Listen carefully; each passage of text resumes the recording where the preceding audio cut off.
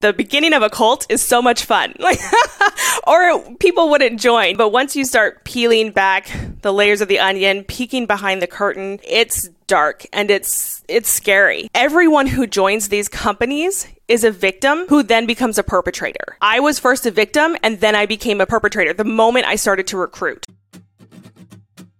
Today's episode is a cautionary tale about multi-level marketing companies, also known as MLMs, and being slightly different to a pyramid scheme or Ponzi schemes. Multi-level marketing is when a company has sellers like today's guest, Josie Nikoi, who sell a product, and part of the sale of that product is that the people who buy that product become sellers themselves, below Josie, for example, and then those people get someone below them, and it's a whole hierarchy, pyramid, but not exactly a pyramid scheme. I think the difference is that pyramid schemes, they don't actually have a product, whereas multi-level marketing, you typically sell a certain thing, usually to do with fitness, some sort of juice or whatever it might be, and then those sellers sell the product and recruit new people below them and so on. With each tier, the money from the sales passes up the tree so that the bottom tiers make less and less money while it all floats up to the top. So a very small percent, like 1% of them, get exceedingly rich and the rest struggle.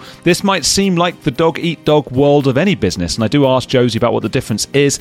In some respects, it is like that, but MLMs use a mix of cult-like coercive techniques and pressure recruits to keep selling. Eventually, there is no one left to sell to, but the people at the bottom, trying desperately to stay afloat, are made to feel that it's their fault. If they leave, all the shunning and fair game techniques that we've been talking about to do with cults come into play. Josie Nikoi was in one of these MLMs. She doesn't specify too much about it, I think out of fear of retribution. She has since started her own brilliant YouTube channel with documentaries about cults. It's called Not the Good Girl. Go check it out. She really puts a lot of time and effort into her work, and I am really a big fan. As a result, she's become an expert in cults and cult strategy. So the second half of this episode, we talk about the cults of NXIVM, fitness scammers, and the millionaire preacher with a weight loss cult. You're on the edge of MLMs and cults with Josie Nikoi.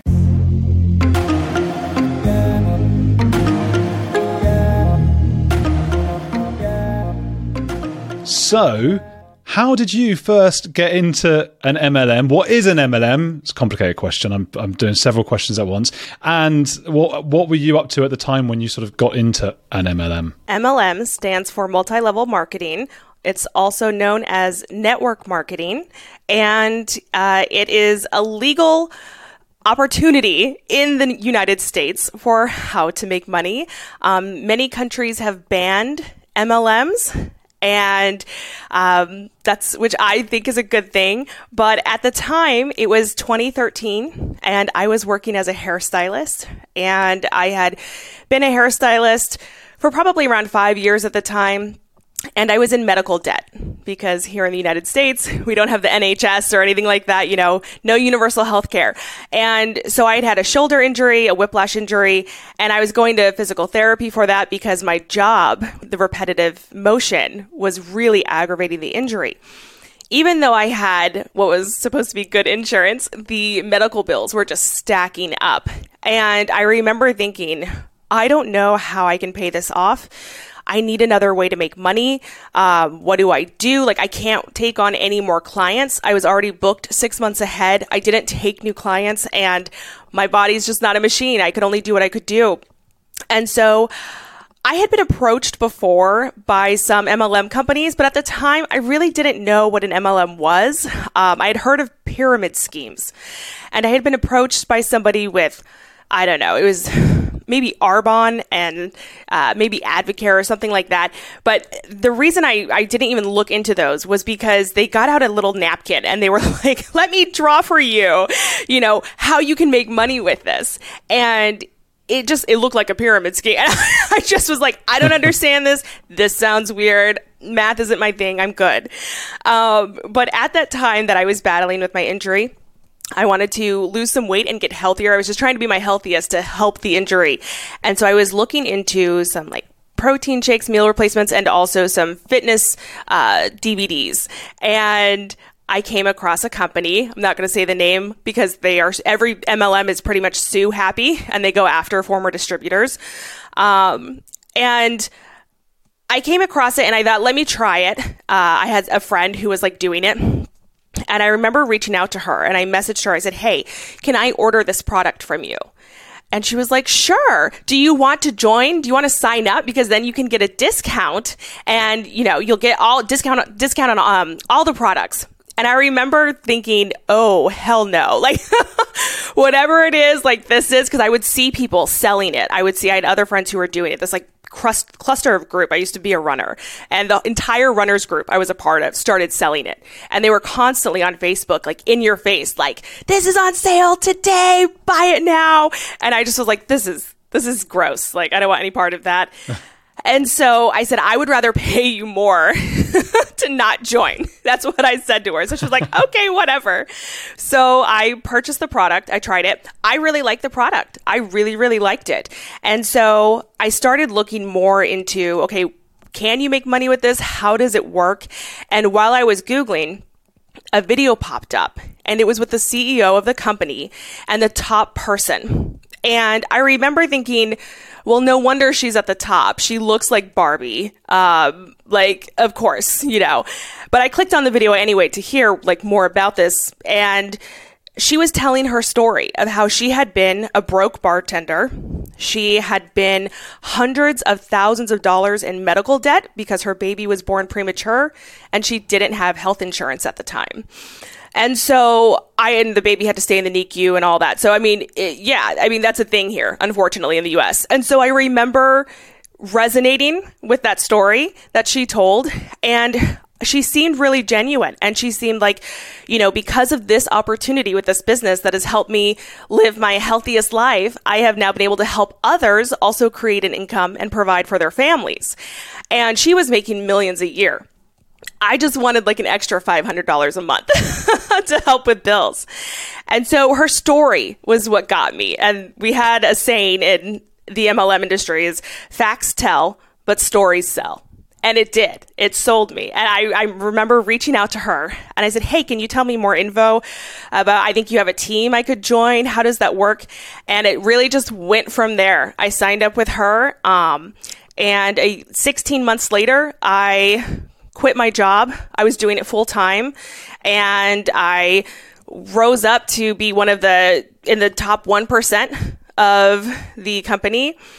And I was loving it the first 2 years. I always tell my husband that like the beginning of a cult is so much fun, like, or people wouldn't join, but once you start peeling back the layers of the onion, peeking behind the curtain, it's dark and it's scary. And so it was good for a couple of years and then whew. So you wouldn't be able to say what that company was or who that Barbie woman was? I wouldn't ever call her out or anybody that I was in that with, other than if I was talking with you one-on-one off camera, I would say the CEO. But the reason I don't name distributors ever is because here's the thing. Everyone who joins these companies is a victim who then becomes a perpetrator. I was first a victim and then I became a perpetrator the moment I started to recruit. So, I don't want to put, yes, everyone has some blame to carry, but the insidious thing is that these are illegal. And the CEOs who start these, they know what they're doing. They know that most of the people are going to lose money. I think the FTC government website says that 99.4% of people will lose money. They know that they aren't giving you all the information when you start up. They know how to use coercive control and undue influence and also make the compensation plan difficult enough to where you don't understand it, but you know that you can earn money, you can make compensation through just selling the products, so you get a commission, and that you can also earn money through recruiting and building a team and earning a percentage of what they earn. And so it's really, it's insidious because you don't have all the facts when you join. Yeah, it's crazy. It is very similar to other kinds of cults, isn't it? Where there's that really fine line between perpetrator and victim. But also you say like a huge percentage of people didn't earn any money. How is it that you were able to do so well? What was different? Was it a case of getting in there early, or something that makes you just good at selling? It's not just that people don't make any money. A lot of them lose money. Most of them lose money. And for me, I like to tell people this because they ask, oh, well, you just must be good at sales. You're charismatic, yada, yada, yada. Listen, it has nothing to do with how good at sales you are. It has nothing to do with how much of a hard worker you are, although they like to tell you that. Oh, you just have to believe and think positive and work hard, and you'll get results. And there's a lot of people who work hard and they lose a lot of money. You have to have a large network to pull from. That's the only way that you're going to get sales and be able to build your team is through your network. And I didn't know it, but I had a large network built up online and in person. I say I didn't know it because I didn't realize that's what made you successful. I just shared it with the people I knew and it kind of built up for me, but I had a hair clientele in my community. I was booked 6 months ahead. I didn't take new clients. I was already established there.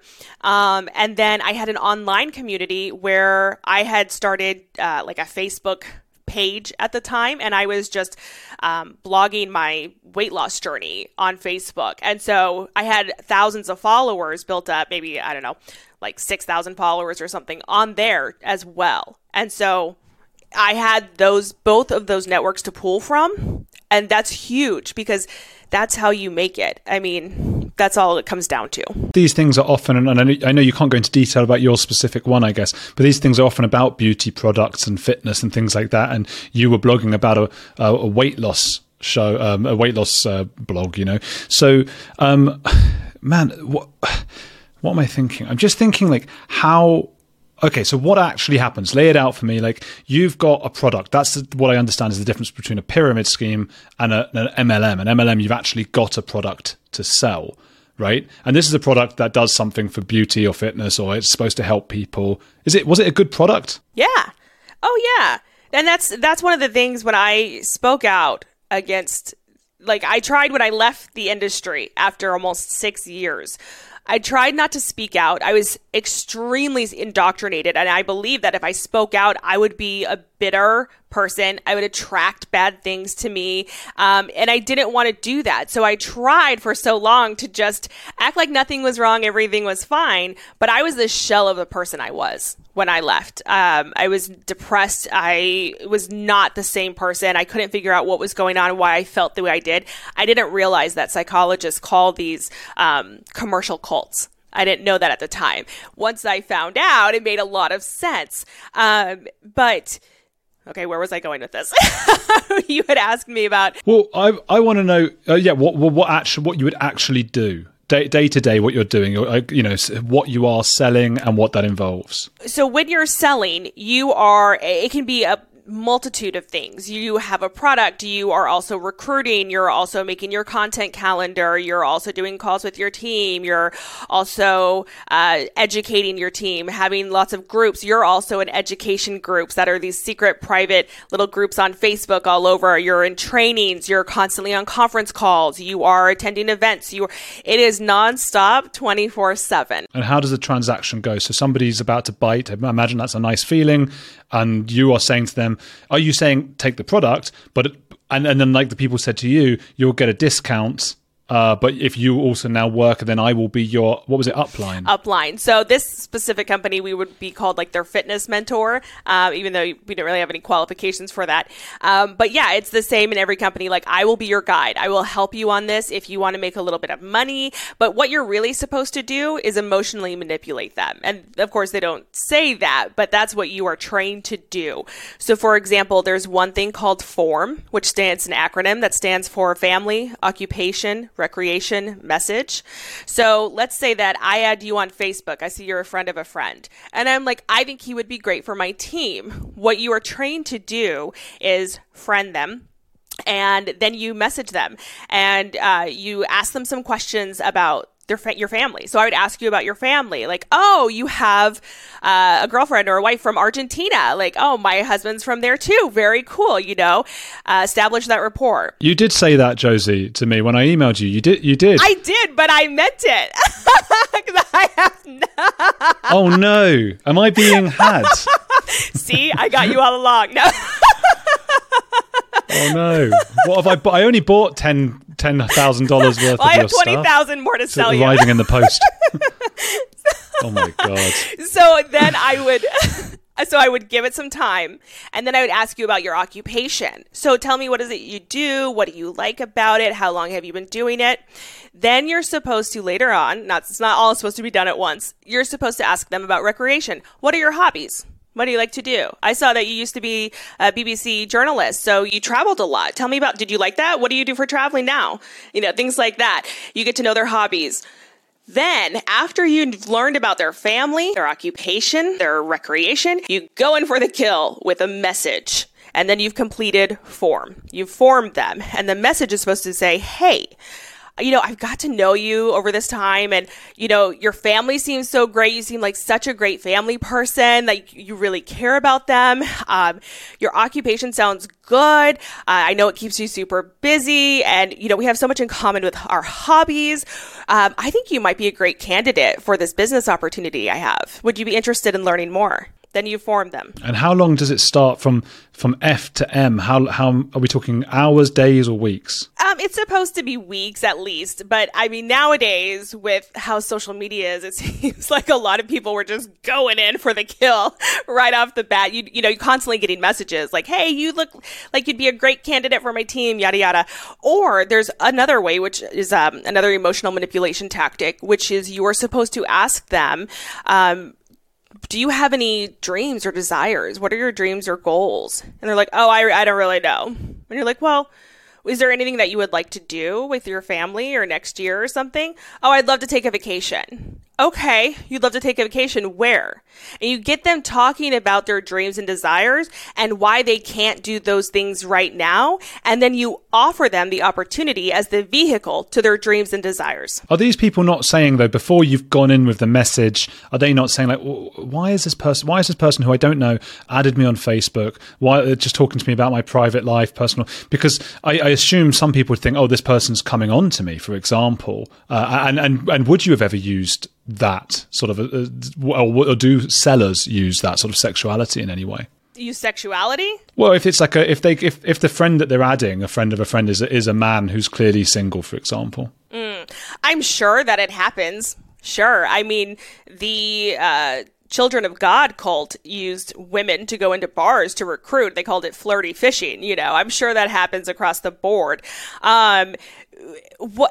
The best way to do it, the way that is probably the most sneaky, is through an influencer lifestyle, because then you're getting people to follow you and you're building trust with these people, and it forms a parasocial relationship. So like when I reached out to that woman who I was inspired by her story, and I could relate to her story with the medical debt and everything and wanting a better life for her family, and she reached out back to me and started asking me questions about myself, I was flattered. I was like, oh my gosh, she has like so many followers. She's this millionaire. She has this huge thriving business. And now she's interested in me. I was flattered. So yeah. That's amazing. So they're coming to you. Because I've had those, and I'm sure most listeners will relate to this as well, that we've had those messages, and often they do miss out the F, O, and R part of form. You just get a message straight away. Hey, do you want to buy this? And you're just instantly like, who is this? Whereas I can see how if it was like someone I really admired, if I was, I'm a big fan of a documentary maker here called Louis Theroux, and if I messaged him like, hey mate, and then he started asking me about my life, I'd be like really flattered, like, oh, well, he's quite interested in my life. And if by the end of it, he's saying, man, this is the thing I bought. In fact, a podcaster did do, Chris Williamson, who does Modern Wisdom podcast, and he said, you should pay for this course for YouTube. And that's like a pyramid scheme, because it's like YouTubers teaching other YouTubers to YouTube.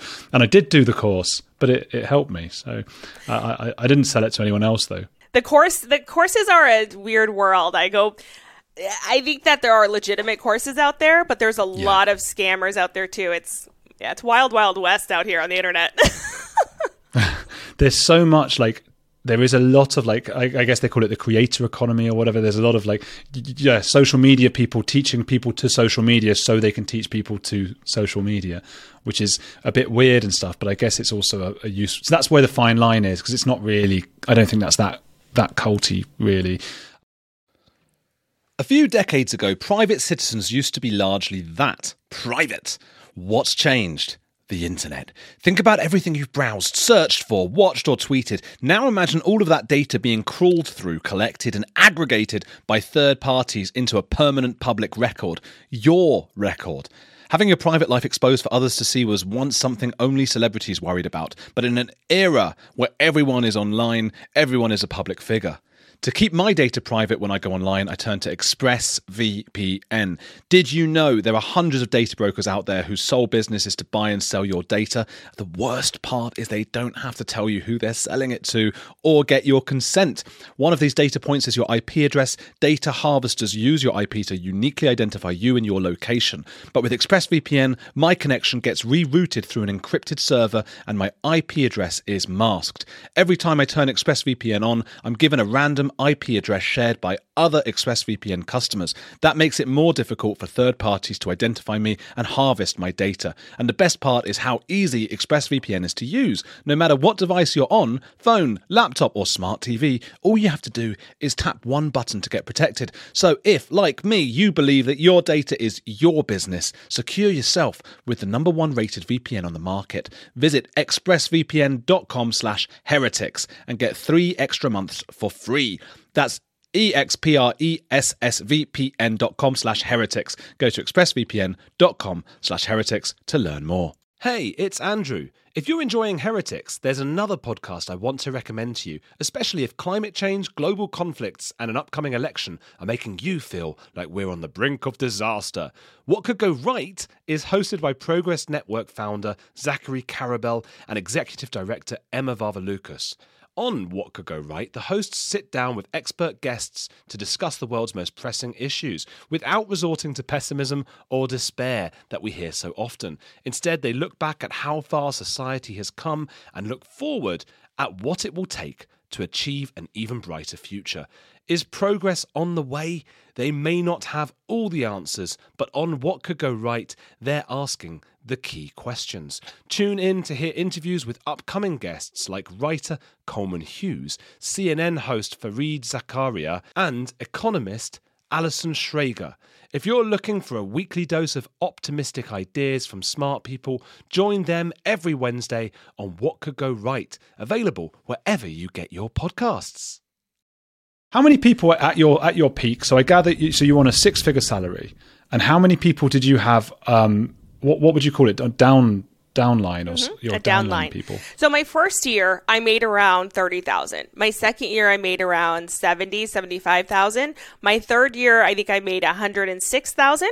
And that was my peak. That was the highest I ever earned. I recruited hundreds and hundreds of women throughout the years. I was in for 5.5 years. I left the first company after I'd been in 3.5 years, I want to say, and I left it after I saw a lot of really bad behavior. I saw things come to light, and especially cult-like behavior. But at the time, I thought, oh, this is just this company. I need to find, a good company who cares about its distributors and wants to help them. And I need to find that company.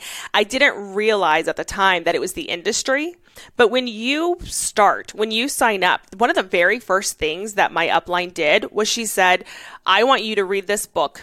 And then I want you to read this book and this book and this book. And I want you to read them front to back. And they recommend all these self-help books to you that are constantly, this is where the indoctrination starts, along with all the training groups. But the books are constantly basically saying there are no victims in life. And whatever happens to you is a result of something you've done or brought about. And so you're constantly hearing this kind of rhetoric. You're also reading books on network marketing and the MLM industry and how they always say network marketing isn't perfect. It's just better. And JOB stands for just over broke. And you don't want to be one of those mediocre people with a job because they're not trying hard enough. You want more for your life. You're going to make your dreams happen. That's why you're here. That's why you chose network marketing.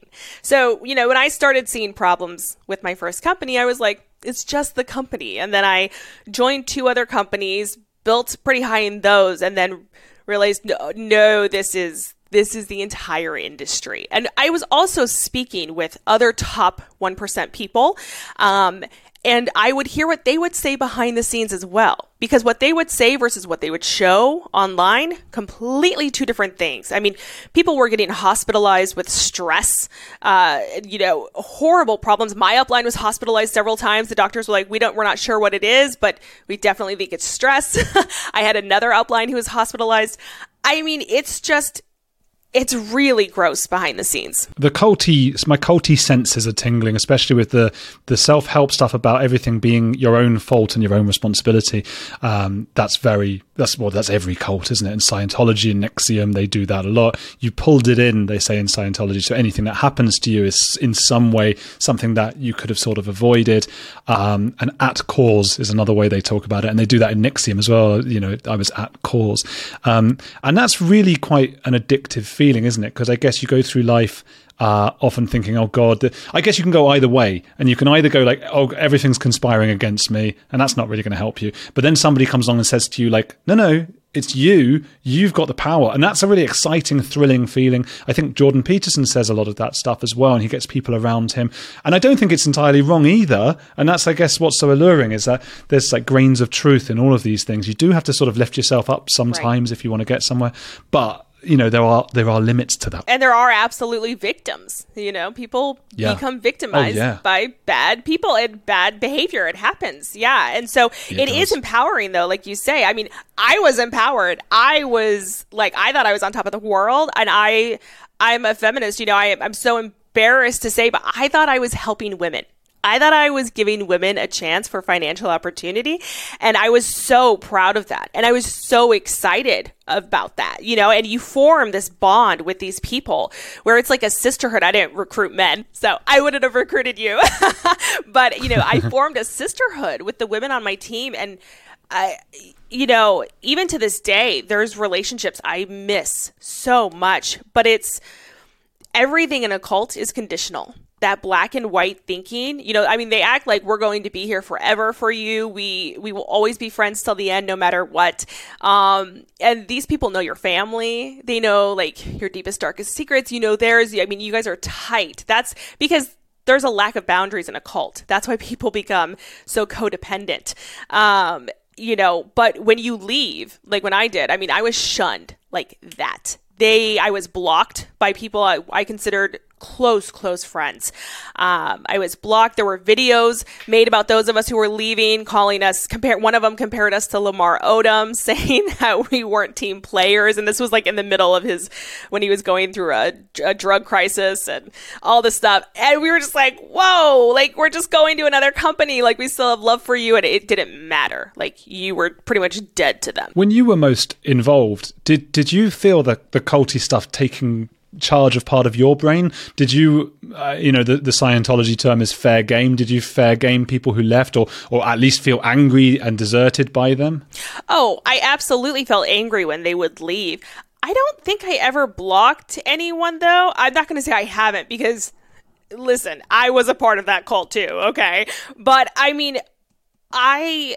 I would be angry, yes. I wouldn't ever go off on somebody for leaving. I would be nice. I would hope that they would come back. And I would just be like, okay, I understand. But then in the back of my head, I'm like, well, it's because you didn't work hard enough at your business. You should have worked harder, because that's what it is. Like, in the MLMs, if you don't succeed, it's because you didn't work hard enough. You didn't try hard enough. So you obviously didn't want it bad enough. That's the message. Do you think some people would be listening thinking, you described the people at the top were actually very stressed and hospitalized with stress. But there are a lot of jobs like that. So apart from the coercive, fair gaming they do if you want to leave and that, what is it that makes this different? So with a job, you have some employee protections. I say some because the U.S. doesn't have as many as I feel that they should. But you still have employee protections. If you get fired or if something happens, you can file for unemployment. A lot of the times, you have workers' rights. You have no workers' rights in these companies, not one. You can't file for unemployment if something happens. And that's because they classify you through the IRS as a 1099 contract worker. What does that mean? Well, that means that you provide services to the company, and that they can terminate those services whenever they want. You're not an employee. Okay. And then so is it just that the people are just so stressed because the culture's so is there bullying and things, and also is there just that pressure to sell, and it's just you're not able to sell? Sure, the bullying, the pressure, but also the boundary crossing. Okay, so if you're at a job, if you're an employee, and your manager comes up and is like, Andrew, tell me about your deepest, darkest desires. Tell me about where your money's going and how much you need and where you want it to go and what you're going to use it for. I can help you do that. Like, you would be like, whoa, lady, like, I'm not telling you about my bank account or anything like that. Well, that's normal in these companies. There's a complete lack of boundaries, and nothing can be done about it because you're not an employee. You know what I mean? Like, it's the waters, it's just they're so murky. What's the worst thing? Is there something that stands out, the worst thing that you saw sort of one human do to another in the MLMs? Cults thrive on secrecy. And so when you are constantly in these private groups with your upline or another leader from corporate or somebody here, and then you're in these other little training groups, and then, we're going to make a private group for the top leaders of this team. It really starts a lot of gossip. It starts bad behavior, and then it's always a secrecy, and you're like, oh, well, like, can I trust them?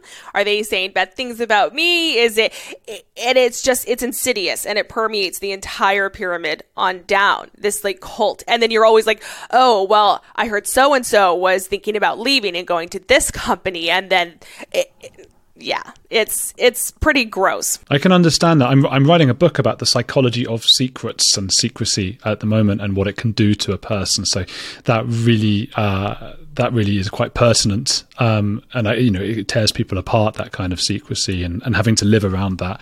So I get that. And then what was it then? Was there like was there a nail in the coffin that pushed you to be like, I got to get out of here? I do want to say, I would say the worst thing I saw that happened to somebody. It was a friend of mine. She had joined under my upline probably a few years before I did. And we became friends because we were on the same team.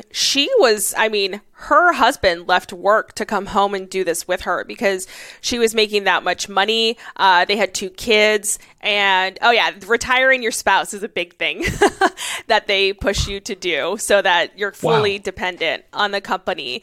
And so he was working at home with her. And towards the end of 2016 with my first company, we sold, meal replacement shakes and fitness DVDs. And streaming was starting to pass us by, and our sales plummeted.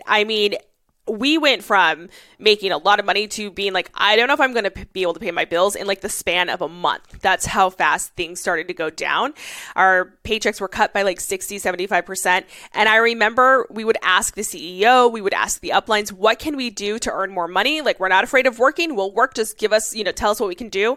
And we were gaslit, and we were told, oh, no, nothing's changed. You just need to work harder.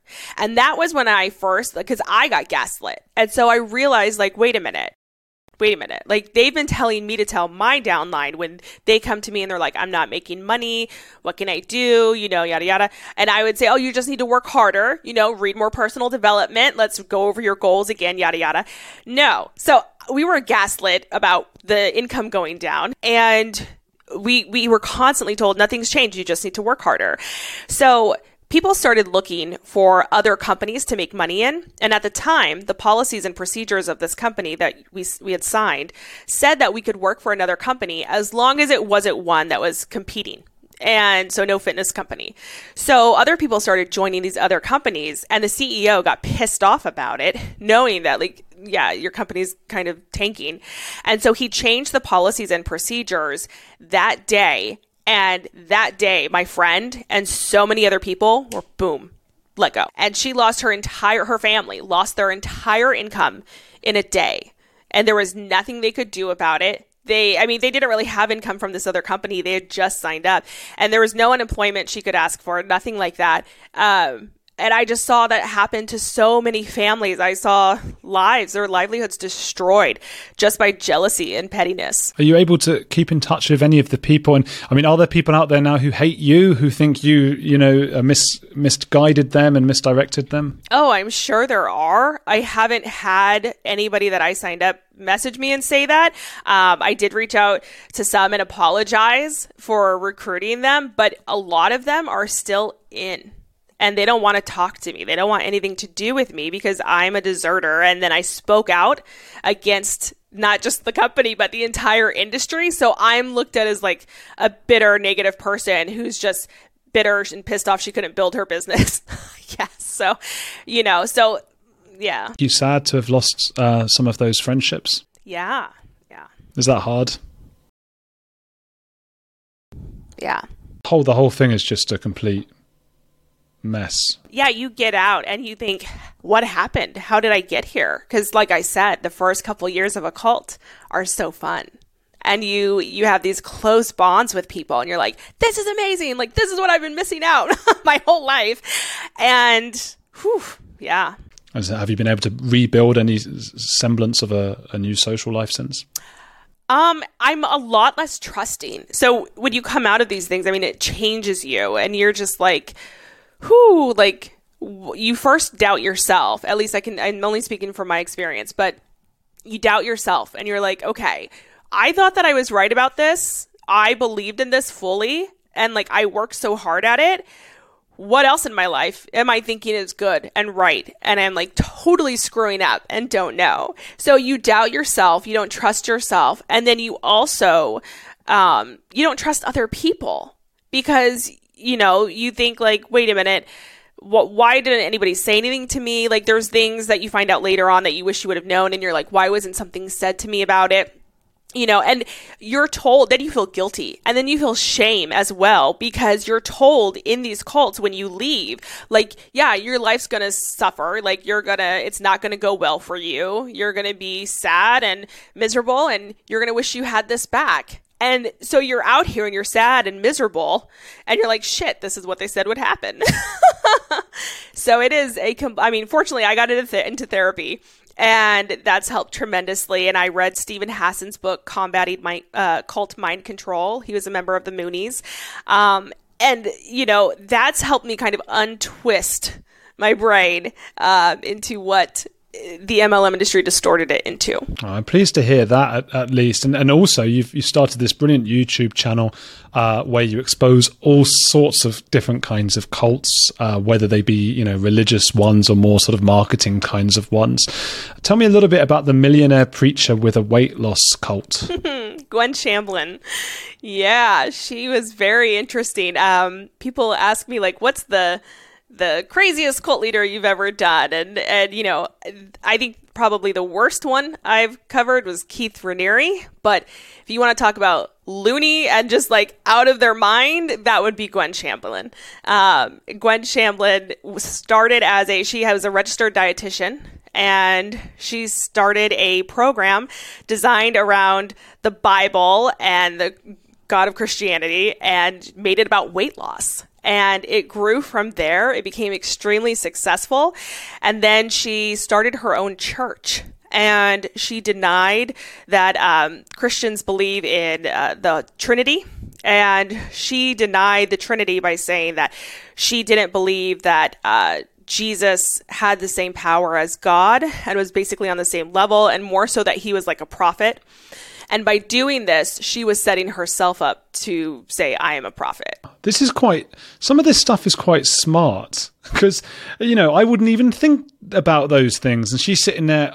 And that's also the difficult thing because we're always trying to wonder, are they aware that they're fooling people or do they really believe in their own powers? And if she's sitting there sort of working it out like, okay, well, if Jesus is on this kind of level of the hierarchy, well, then I suppose I can be on this level. I guess it's quite smart. And I think that manipulation, it just becomes second nature. And, it just becomes a way of life. But if it justifies the end goal, then it's worth it in their minds. And it was the same thing in the MLM industry. When I talk about forming people, we believed if they just got in they would have a better way of life and they would be so thankful. So it really, so that manipulation becomes just a second nature. What do you think it is about that? A combination of weight loss and religion that worked for people who joined that cult? That's insidious. So that's a dark thing, because you're not just using regular manipulation. Now you're using spiritual manipulation against people. And, I'm not religious, but I come from that background. I was raised in fundamentalism. And so, when you are overweight, people who are overweight are judged severely, by others in society. And it's hard. It's just hard. And so by saying that, I have this program for you, but also this is what God wants for you. God wants you to be thin because then you'll be your best person. That's really terrible. And what kinds of things was she doing then? So people would sign up, and then what would happen to them? Well, she did get in trouble and got sued because her company was called Way Down Ministries, and it was like the Way Down Workshop is what it was called. And so at Way Down Ministries, she had people come in and they were working, answering the calls, doing everything for the center, sending out shipments, whatnot. And then she started telling them, you have to go to my church. And you have to be a member of my church if you're going to work here. Well, that's illegal in the United States. And so she did get sued for that. And I believe she settled out of court with several employees. And she started firing people who refused to go to her church or who went to her church and then left it. But in her church, she would tell people that they have the Antichrist in them, and that her church was the one true church and it was pure, and they would be the ones resurrected by God when the rapture happened, and only the true church would be a part of God's return, basically. I suppose, we were talking before we started recording about my exorcism documentary, and I did start to feel that a lot of religious stuff revolves around expelling something, whether it be a demon or suffering, giving something up all the time. So I can see how that weight loss element, if you've got the devil in you and you can sort of shed pounds and sort of sweat out the devil, You can expel your fat. Well, yeah. Did that get quite big with Gwen Shamblin's cult? So I don't, in my research, I didn't find anything about exorcisms, but she would make members of her church, they had to buy her Way Down plans, and then she also started a subscription for her company, and they had to buy the subscription, the monthly subscription, and they had to attend the Way Down workshops every week throughout the week when they weren't in church. And she would, even during church, she would bring people up on stage regularly, if not every week, to speak into the microphone about how much weight they've lost, how their life has changed since joining Remnant Fellowship, which was her church name, and giving all the glory to Gwen. Not really God, but like to Gwen. And it was nonstop. And then if people would gain weight, they would get shunned. They would be called in to the church offices and reprimanded. They also had all the elders. Gwen was very calculating. She was extremely strategic. I've never seen a woman in the church do what she did. So she basically set up her church where she was the founder of Remnant Fellowship, but she said her husband, David Shamblin, was the leader. He really didn't have anything to do with it, and he became overweight as time went on too. So she actually put him in the background. Yeah, she put him in the background, and he stopped coming, and she was the one giving sermons every week. But on paper, it looked like, she was just part of it, but not the leader, because in Christian circles, women usually don't lead. And then underneath her, she had all the elders of the church, a big group of them. They were all men. So she was the only woman she elevated in her church. But then when women in her church would come in for counseling and say, my husband's being abusive, I need help, she would say, you need to go back and you need to submit to your husband. And, they would even go into their homes and like the elders would convince the wives to stay with the husbands, even if they had had an affair, no matter what. It was crazy. So the women were definitely subjugated to Gwen's cruelty more than I would say the men, but everyone was subjugated to it, including the children. There was a child that died. How? His name is Joseph Smith, and Gwen taught corporal punishment when it comes to raising kids. She had strict lessons about how you punish your children, and her church members were expected to follow that. And so she's on record in a recording saying how somebody had a showdown with a 2-year-old, and it was a showdown that 2-year-old would never forget, and their behavior has been better. And now the parents are more relaxed and the family unit is happier. And one of her members of her church, they put their child in a room for several days. I guess they thought he was acting out, and then they put him in a box for a little while, and I believe he suffocated. But when they did the autopsy, he had bruises all over. She would tell people to beat their kids with glue sticks because they didn't leave as dark of marks, things like that. That is awful. It's such a weird thing, because before starting looking into these stories, and I don't know if you feel the same way, I had this feeling of I don't know, maybe a maternal and a paternal instinct of always protecting the child, and then you hear more and more stories where that just doesn't seem to be the case. And if you have a strong enough reason to not love your child or to treat them badly, then I think humans will do that. How do you feel about that? It's terrible. And what's even worse is that a lot of times these things are done under the facade of, oh, this is for their own benefit. And this is out of love. And we are disciplining this child out of love. And this is what he needs, or he will grow up and he will be uncontrollable. He won't be able to function. And we don't want that, do we? You want to show love to your kid. Well, you show love through discipline. It's that type of behavior. And so it gets twisted in the minds of these followers. And I'm not saying that they're not responsible. You have to carry some of the blame. And those parents absolutely carry the blame. They went to jail.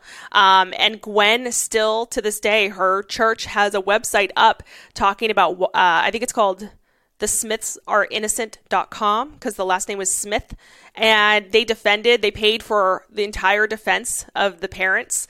And they tried saying that the marks on the boy's body was from eczema and all these terrible things.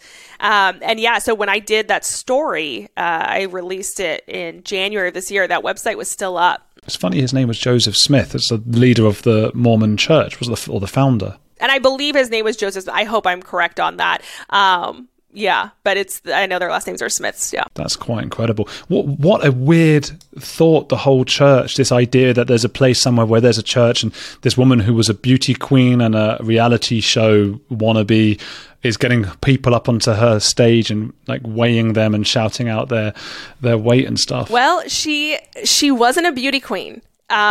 She didn't believe in divorce. And that's why she told all the women to stay with their husbands no matter what.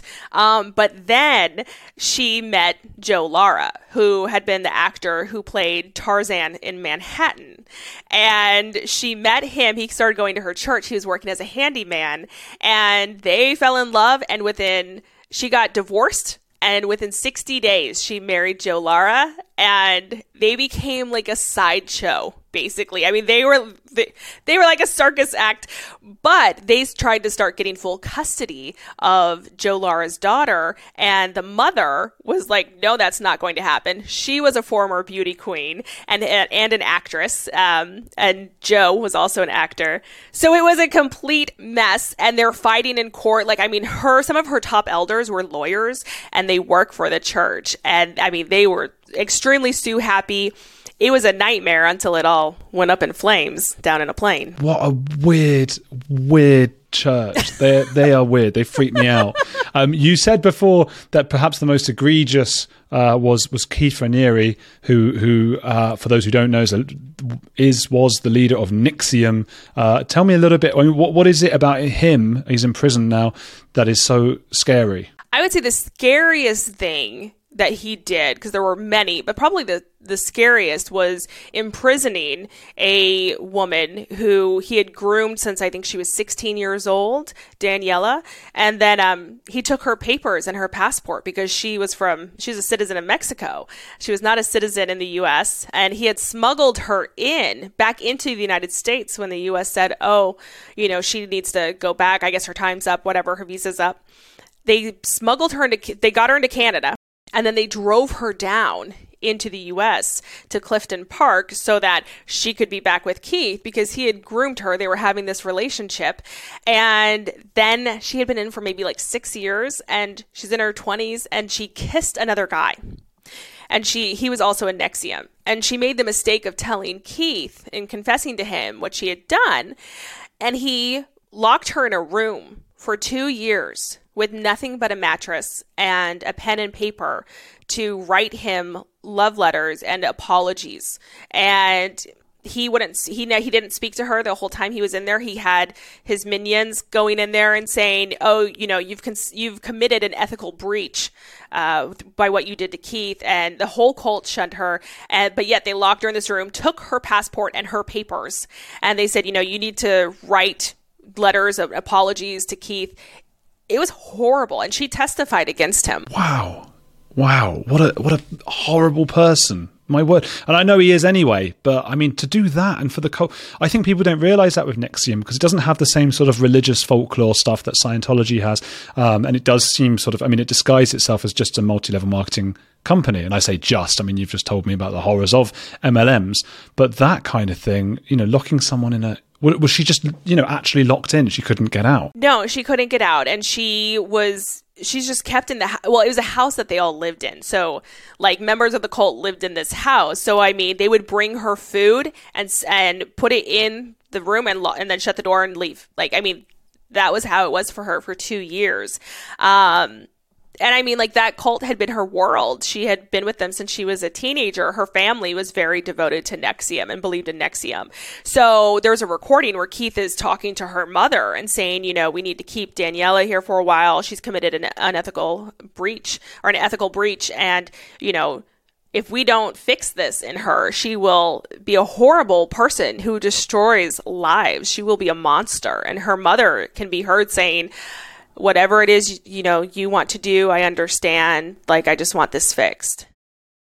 See, again, it's just like the, mothers and fathers just completely ignoring their children, letting their children get into the hands of these awful people who they think, I suppose, are good people. That reminds me, did you ever hear that story about Tom Cruise with his niece? Mm-mm. That I think, it goes that the niece was had kissed a boy or something like that. She was like 15, and he like banished her from the family, sent her to like another part of the country, and like she wasn't allowed to leave or come back for something like 2 years. Wasn't allowed to speak to any of the family. He's a weirdo. I don't like that man. So, I mean, yeah, I'm not surprised. I'm wondering why he cares so much about who his niece is kissing. That's what I would want to know. Because he's basically a cult leader. Yeah. Have you done much on Scientology? So there's several videos I want to release on Scientology. My husband's nervous. He's nervous for me to do that because of how Scientology is. I'm like, come on, it's okay. Like, we're to that point now. I don't know if they're going after people still. It is scary. It is. People say to me all the time, oh, you what? Because I do a lot on Tom Cruise and Scientology, particularly on YouTube now, and it is a bit scary. But then nothing's happened yet. But with you, it's like, which cult's it going to be? Because your entire channel is like, maybe Scientology are too busy now because there are so many people speaking out about them. But, now it could be NXIVM does that weigh on you? It does. It really did more before I had media liability insurance. So I now have that to protect myself. I'm ready. What does that mean? It means if they come after me, if they try and sue me, I have liability insurance that'll provide a certain amount, and I'll say, bring it on. Like, being sued is not the biggest concern, though, is it? No, but it is a big concern. I mean, I've been threatened before with legal action from, I just had that happen with a company saying like, oh, your video on Jen Shah has confidential information of our company, yada, yada. And we're going to threaten litigation, and then they just disappeared, and I'm not like deleting the video like they told me to. But you're right. Yeah, there's worse things that can happen, which is why we're scared to do one on Scientology. I mean, I know that you have to document everything if those things happen. It's just something you take on when you do this type of content. You understand that it can happen. Yeah, some of the stuff Mike Rinder, who left Scientology, was talking about, it's just like they're outside his window with binoculars, just like everywhere he goes. I mean, they don't tend to actually go after you and kill you. I mean, there are religions where that can be even scarier, and like ones I wouldn't speak out, as seeing what happened to Salman Rushdie just a few months ago, I do believe that Keith Raniere had several women killed. There's a documentary, it's called The Missing Women of NXIVM, and it's about 4 women who had been in NXIVM and close to Keith, and they have never been found. And it was such a good documentary, and it goes step by step through their disappearance, and like the people in the cult were the last people they saw, and I absolutely believe that he had them killed. Oh my god, that is awful. And then you just allegedly, but yeah, it's alleged. Well, I mean, he'd have to sue you from prison, wouldn't he? I think he's there for the rest of his life, isn't he? Yeah, for over 100 years. And he actually wasn't sentenced to that amount. He was sentenced to like less than half of that. But throughout his sentencing, he was smirking and just like rolling his eyes and being disrespectful. And so they were like, oh no, you're getting a lot more. Like you don't even understand you're choosing not to understand the cause the impact you've created. Psychopath. Well, how did then... Is it all just another cult, and it's just people just believe what he said? How did Alison Mack, who's a famous actress who was in Smallville, how did she become somebody who's agreeing with him? Like, yeah, we should brand people, with hot poker sticks, with our initials, and then you have sex with them, and we use we use their collaterals, secrets as collateral over the years, so that they can't speak out and can't stop it. How is she doing that? And also being like, I'm doing this for the good of whatever. So he spun it under the guise of, it's empowering because you're a woman and you get to choose to do these sexual things with your body. And, he tried to spin it under like a BDSM narrative, which it really wasn't, because he used so much coercion and undue influence. It's really sad about Alison Mack. That's probably the one I get the most comments on about, like, how I watched Smallville. How could she do this? And I mean, people were like so heartbroken over it. And I do hope that when she's out of prison, that she speaks out against him, it speaks out about what happened to her so people can learn from her how things happen. Because, yeah, she destroyed a lot of lives too. But, she did come out against him at trial. Finally, like she wasn't for a long time, but then she finally did once she learned about like the room where he kept that girl. I think that it starts out little by little. In the very beginning, the first night that they met, he starts twisting her mind because it was recorded on the vow. And he starts talking to her about why does she like art? And she's like, oh, I love art, the cinema. I love going to the theater and seeing people at their best and their brightest and performing. And I love to perform. It just lights me up inside. And it's so sweet because she's so happy talking about it. And then he comes in and says, well, what if art is just, a facade for people who really like don't know how to, I can't remember exactly what he said, but he's like, basically it's for people who can't do, basically. They have to pretend to live these lives and yada, yada. And you can see something in her mind. She starts like thinking and she's like, I don't know. And then so he just starts like asking little questions like that make her start doubting who she is and what she loves. And then he starts being like, we have these enlightenment courses, we have this and this, because people didn't really know NXIVM was an MLM. They really thought it was a self-help empowerment thing, and they had all these courses that they taught. But from the beginning, he wooed Alison Mack. I mean, they brought out the private plane of the Seagram sisters. They had the plane pick her up and fly her to New York to meet Keith. They took her to like this island to hang out. I mean, he knew like he wanted her because of her power. She was one of the top celebrities there. Yeah, well, again, it's straight out of the Scientology playbook. And speaking of celebrities, Justin Bieber's pastor, that's a weird thing. It's another, I love these things, and I think people really catch on to these stories, because it's just like there are so many weird things in the world, and people get called out for all kinds of, like, whether it's a microaggression or they slipped up, they did the wrong thing. And then you've got, like, whether it be Tom Cruise, one of the most famous people on the planet, is like basically the head of a cult, and you've got Justin Bieber doing weird things. What's going on with Justin Bieber? I can't speak out for, I don't know what he's doing now. I know what happened when he was with Carl Lentz.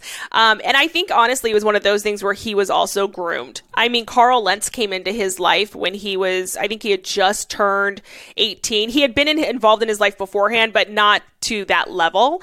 And it was during the time when Justin was going through a ton of horrible things. Like, he was acting out, he was getting banned from countries, he was getting a DUI. And so Carl took him under his wing, which his mother wanted, like, she's very religious. And they developed a relationship from there. But I think for Carl, and I'm only speculating, but I think for Carl, he wanted that celebrity status, and he knew he could get that through Justin. I mean, he was with Justin like almost 24/7, except for when he wasn't preaching.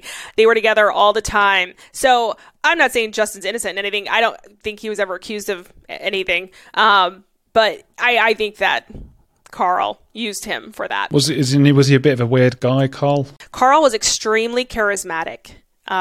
He was extremely charismatic. He grew up in like fundamentalism, and when he was a youth pastor, I mean, yeah, he was in a purity culture. He would talk to his youth group students about, like their sex lives and abstaining from sex, or if they had sex outside of marriage, then he would like belittle them and like shun them and make them feel like terrible people. And then he was having affairs on his wife, you know what I mean? But he was extremely charismatic. And he grew Hillsong to be one of the biggest mega churches in the country. So he knew what he was doing. Yeah. Must be a very wealthy man. I think he's also the pastor of like Kendall Jenner. Selena Gomez.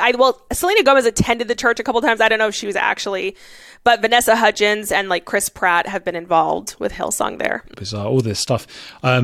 This has been amazing, Josie. I need to get you back on another time, because you're just a fountain of knowledge, and that is reflected in your brilliant documentaries. I you know what? I really appreciate what you do, because it takes a lot of time and a lot of research to get those right. I mean, I know to make a documentary, most people on YouTube aren't doing it. I don't do it. I don't have and I'm stressed as it is. So imagine if you have to sit down and put together all the research and all the stuff, and you put it all together. So I do encourage people to go to your channel, Not the Good Girl.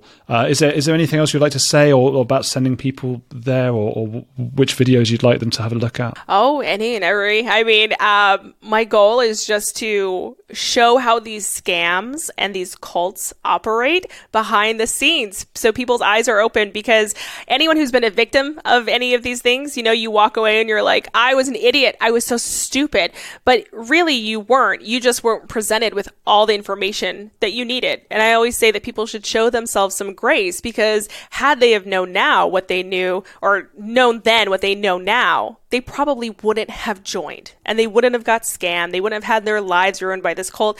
So show themselves grace, because they were coerced, they were influenced, and yeah, it happens.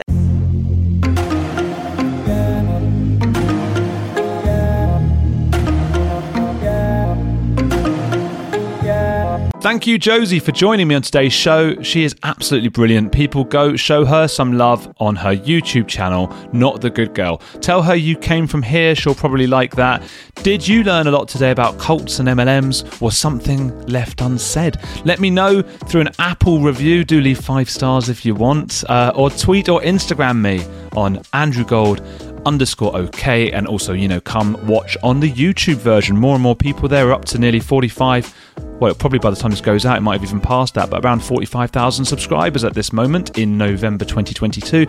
So, come join us in the premieres, the live ones that go out at 9 p.m. UK time, 4 p.m. Eastern on YouTube, and we all chat there, and it's a lot of fun. That's all for now. I'll see you Thursday. Hello, it is Ryan, and we could all use an extra bright spot in our day, couldn't we? Just to make up for things like sitting in traffic, doing the dishes, counting your steps, you know, all the mundane stuff. That is why I'm such a big fan of Chumba Casino. Chumba Casino has all your favorite social casino-style games that you can play for free anytime, anywhere with daily bonuses. That should brighten your day a little.